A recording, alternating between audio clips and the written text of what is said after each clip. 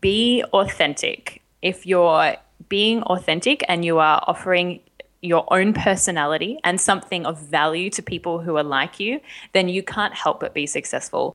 DigitalMarketingRadio.com. The Big Interview with David Bay.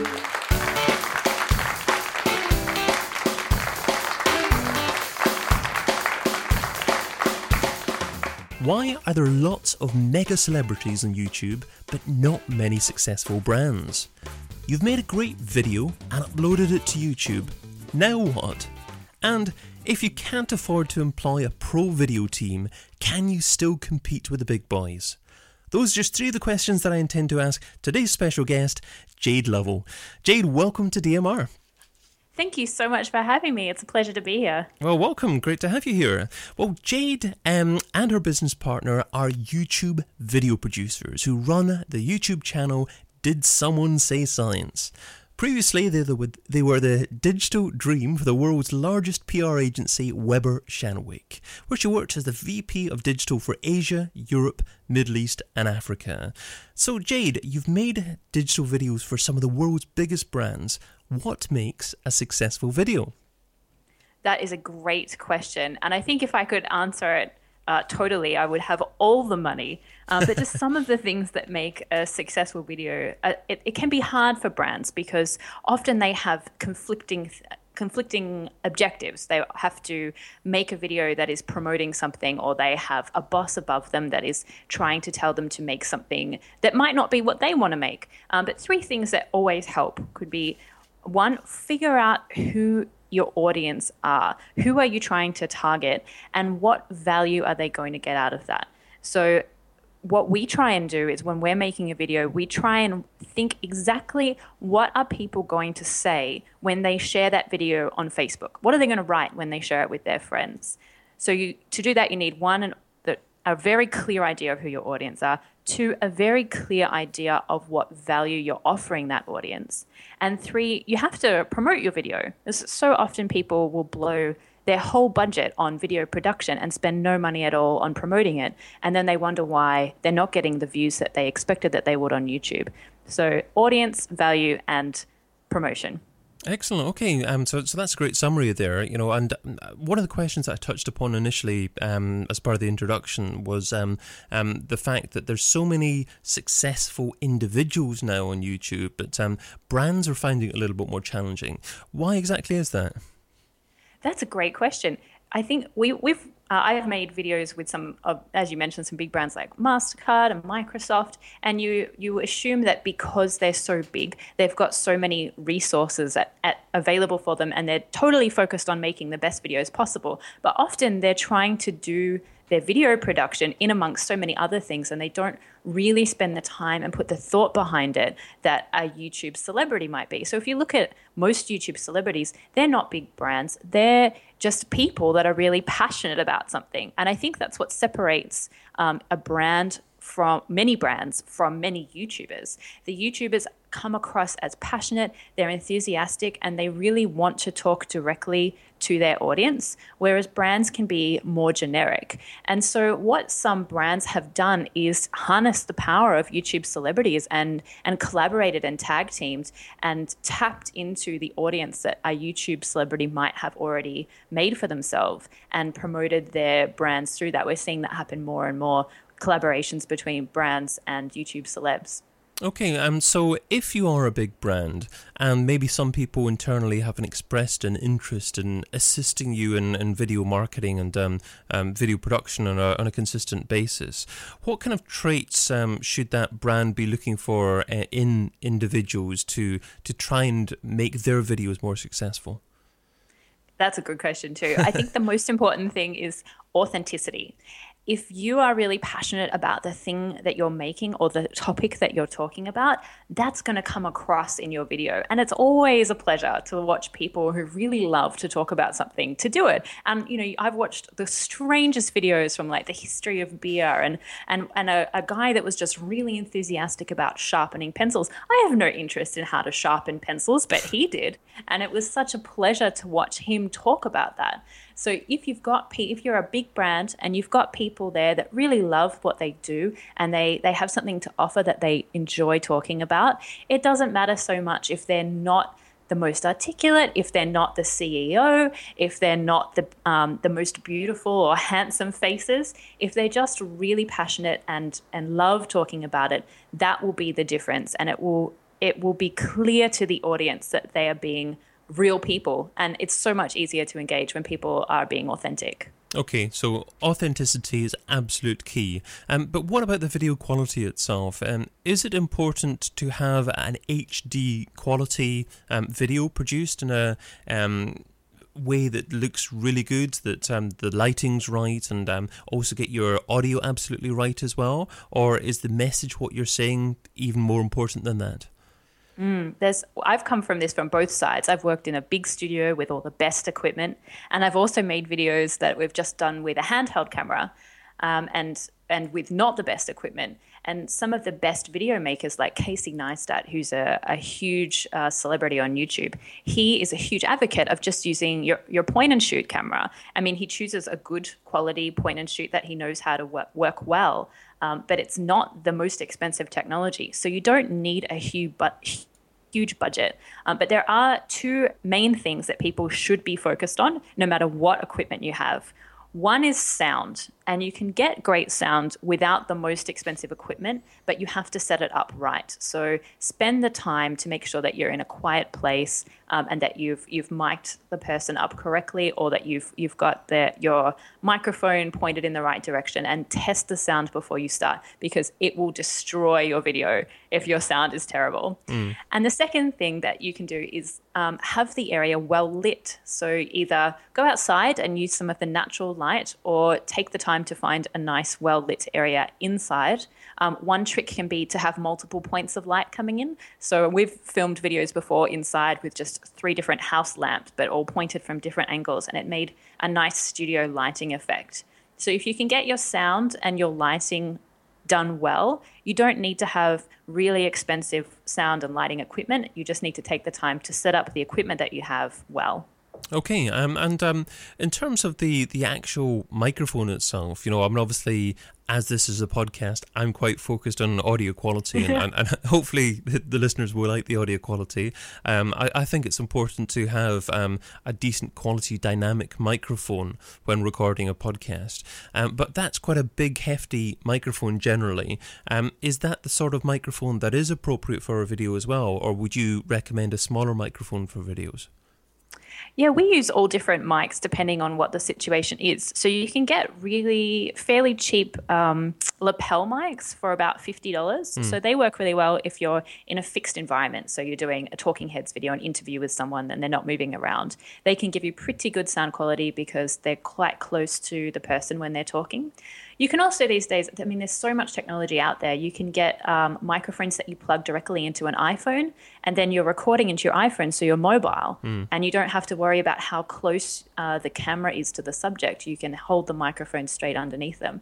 So it's good to have, you need to find the right mic for the scenario that you're doing. But if you just jump on Amazon or there's a number of websites, you can find different mics and for the purpose that you need that aren't going to break the bank.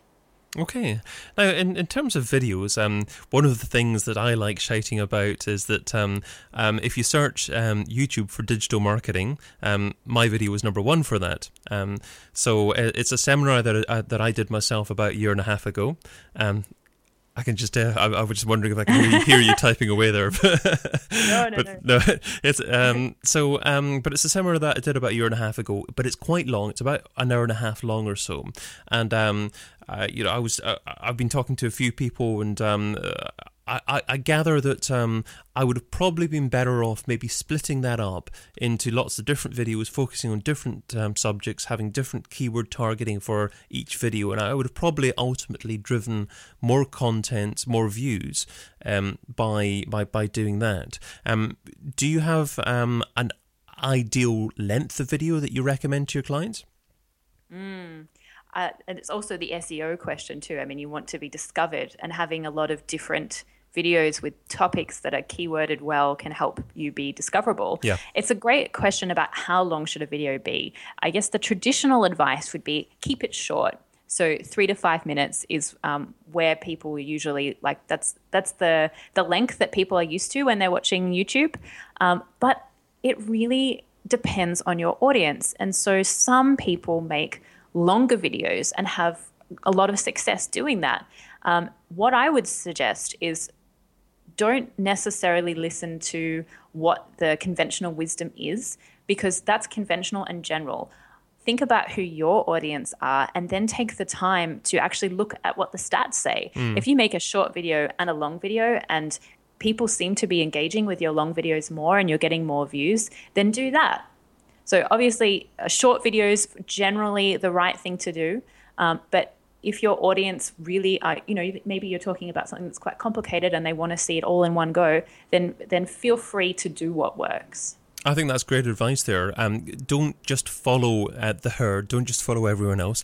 Trust your gut. Look at your stats, but also ask your audience as well afterwards. You can ask them, did you prefer that? Would you have preferred a video that's a little bit longer as well? And you can keep on evolving and honing what you do, I guess, over the longer term.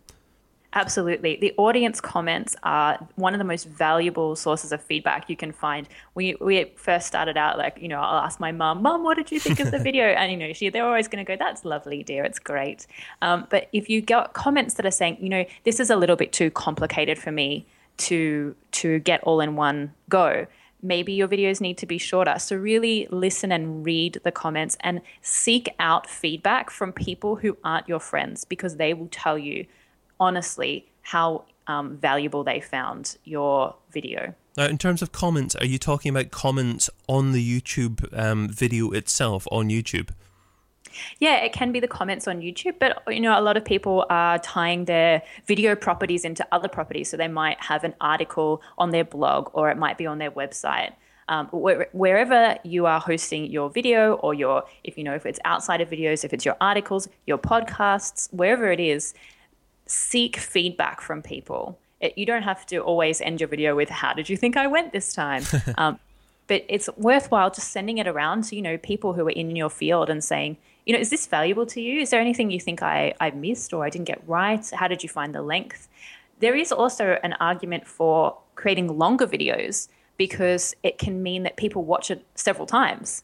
So there's pros and cons either way, but your audience will tell you what they prefer, and it's really important to listen to them. So in terms of how you finish your video, is it appropriate to finish your video each time with a call to action to try and get people to sign up to a list or something like that?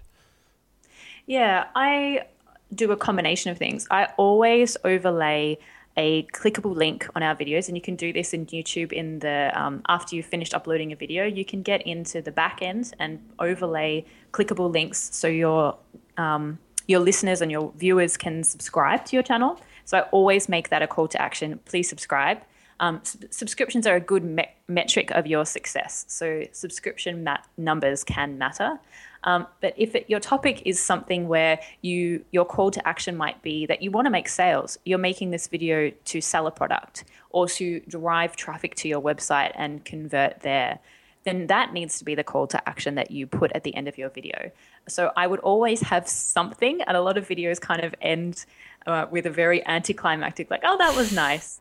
And it's always nice to give people something to do afterwards, to find out more, to visit your website, or to subscribe to see more videos, depending on what the purpose of your video is. Okay, and I'd like to get a few tips from you in relation to optimizing the video to actually try and get as many views as possible.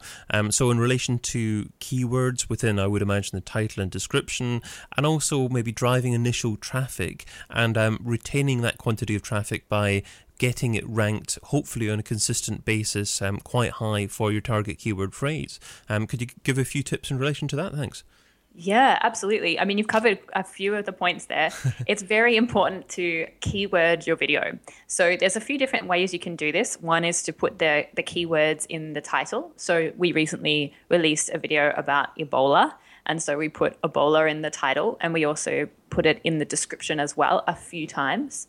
So that when people are searching for that topic, and we know it's something that people are talking about now, that they will find that video. You can also YouTube still can't quite tell, and it's very funny if you try, it still can't quite tell what the subtitles for your video should be. YouTube tries to listen to the sound and figure out what you're trying to say, but it can't always do it well. So you need to tell YouTube what the subtitles are. And by uploading subtitles, which can take a little bit of time, but it's very well worth it because you're telling YouTube exactly what's in that video, and that will help drive search traffic as well.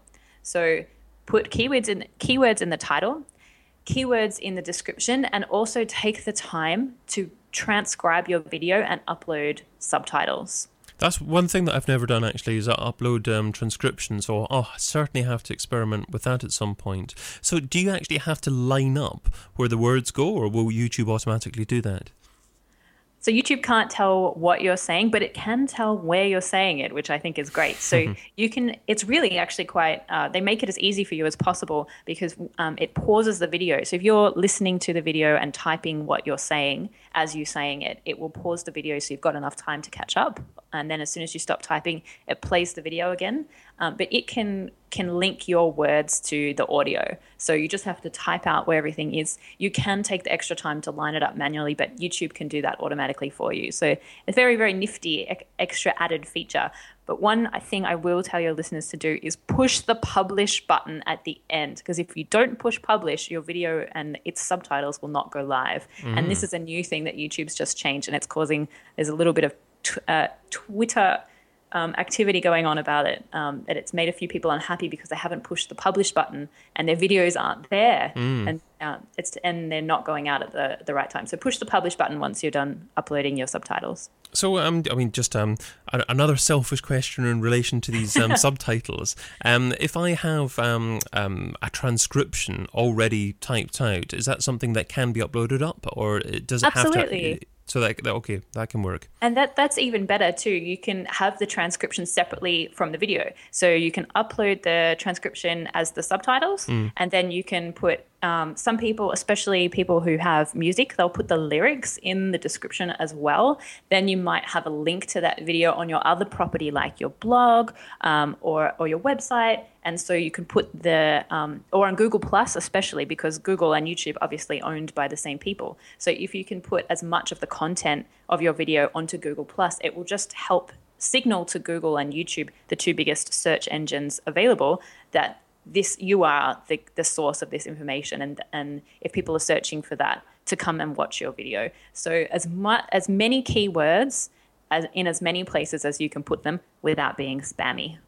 Okay, so we've already mentioned that there are quite a few individuals who are stars on YouTube, and brands have found it challenging in the past. But I would imagine that might change the more money that brands actually throw at videos in the future. Do you think it'll be just as easy for smaller businesses to be able to compete with the big boys in the future? Yeah, there's two parts to that. One is that it's now becoming easier for people who are creating really good content to keep doing that. Living off the advertising revenue is a scary place to be. You need millions of views to make it worth your while. But there's also other websites like Subbable and Patreon that where people who love your content, they can actually contribute financially towards that and encourage and help you to make more. So it's supporting those smaller YouTubers to compete with these big brands. The second part of that is you can throw as much money and have the most amazing production value, but if you're still talking about something that people are not interested in, they're not going to watch your videos. And unfortunately, a lot of brands think that if they spend $100,000 and create an amazing video that is about, a new product that they're releasing, people will watch it. But if people aren't interested in your product, if your video is not giving them something that is valuable to the viewer, they're still not going to engage. No matter how beautiful your audio quality is, no matter how beautiful your lighting is, they're not going to watch it. So brands need to really work out what value they're offering and stop talking about themselves necessarily and start thinking about what their audience wants to hear, what is something that they can give to their audience that's valuable. And that's when we're going to see audiences really taking on the YouTube celebrities. So lots of great video marketing tips there, but let's segue into the second section of our discussion, and that focuses on your thoughts on where digital marketing in general has been and where it's heading. So starting off with... software I couldn't live without. What software do you currently use in your business that if someone took away from you, it would significantly impact the success of your business? I think that digital marketing and marketing in general is moving away from being an art and more into being a science. So I use a lot of analytical software, and the most basic tools like Google Analytics and YouTube Analytics are so useful. I really carefully watch what people are saying and how they're reacting to videos. And so if you watch the numbers, you can find out what's working and what's not working and turn your marketing into a science and improve your videos immeasurably. So in relation to YouTube Analytics, what are the most important stats to be keeping an eye out for? I think views are an obvious metric, but we all secretly love the comments, because comments mean that people are really engaging with what you're saying. And you know you're doing something well when lots and lots of people are taking the time to leave a comment. With a view, you're not sure if they watched all the way to the end or if they cared or if they shared it anywhere. But with comments, you can tell what people are thinking, and it also helps you in your future videos. So just watching the views is great, but if you've got lots of comments, you're really on the money. Okay, and if you're also using a third-party video service like Wistia, for example, then you can perhaps get a little bit more data and you can see how far people have viewed on videos. Is it, do you think, worthwhile for businesses to be using services like Wistia instead of YouTube so they can see the metrics and perhaps have a little bit more control over the publishing of the video and who's viewed the video, or is the marketing and distribution benefits of YouTube outweighing the benefits of using other services? I think the good thing about being in digital marketing is that the offering of services like YouTube is always improving. So I don't use a third-party provider, although there are benefits to doing that. I just use the YouTube Analytics. The YouTube Analytics can show you where people are dropping off when they've stopped watching your video. They give you a nice graph, and that can actually be really useful as well, because some people, like for example, there is a cooking channel, and they notice that people, as soon as they finished cooking the food and had a mouthful of the food, people stopped watching. They just wanted to see the presenter tasting the food. And that's strange, but, that's what people were doing. And so all the information that they were saying at the end of that, like, please subscribe to our channel, no one was seeing that. So they made sure that they said all of that information before anyone took a bite of the food. And that means that people were sticking around right to the end. So I guess no matter what service you're using, make sure you're using it well and improving on what the stats are telling you. And slightly more challenging question, what software don't you use but you've heard good things about and you've meant to try at some point in the near future? Good question. I have been meaning to use Adobe Premiere, the video editing software, for ages. I'm very lucky to have a team and a video editor who I work with who is amazing at using Premiere. So I've never had to learn. I do all my video editing through the very simple iMovie application that comes with Macs. But I've been meaning to use Premiere because it has so much more functionality and you can make more amazing videos than what iMovie can. So yes, I know that it's going to take me a little bit of time to work out though, so I've been putting it off and off. But yes, Premiere would be great. I wish I would have. I'd like you to look back on the very first day that you're involved in trying to market a business online. What didn't you do so well? What do you wish that you would have done differently? I think the one thing I wish I had done is be more authentic, because I knew that I was interested in science, but I didn't when we started our science channel. So I just thought, if I just tell people about science, then they're going to be interested. But they're not necessarily, there's so many different places where people can learn about science. They want something more than that. They want to engage. They want to be entertained.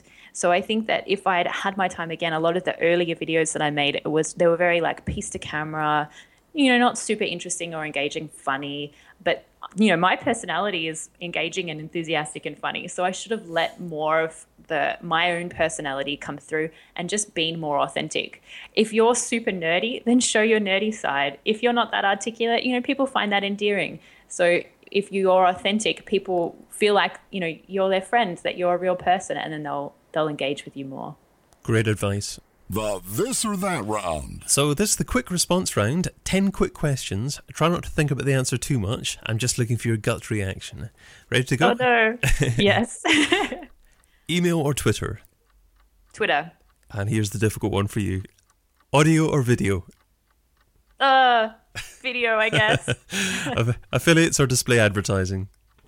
Neither. Advertising is terrible. Facebook or Google+? Facebook. Online press releases or one-on-one relations? One-on-one relations. Paid search or SEO? SEO, definitely. Email contact form or telephone number? Both. All different people like all different things. You need to cater to everyone. Website or app? Website. Social subscriber or email subscriber? Email subscriber. Add local marketing or global marketing? Local. Do both. Do them well.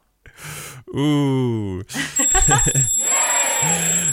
You get a cheer because I don't think there was more than 2 sitting on fences, but any more than that gets a boob.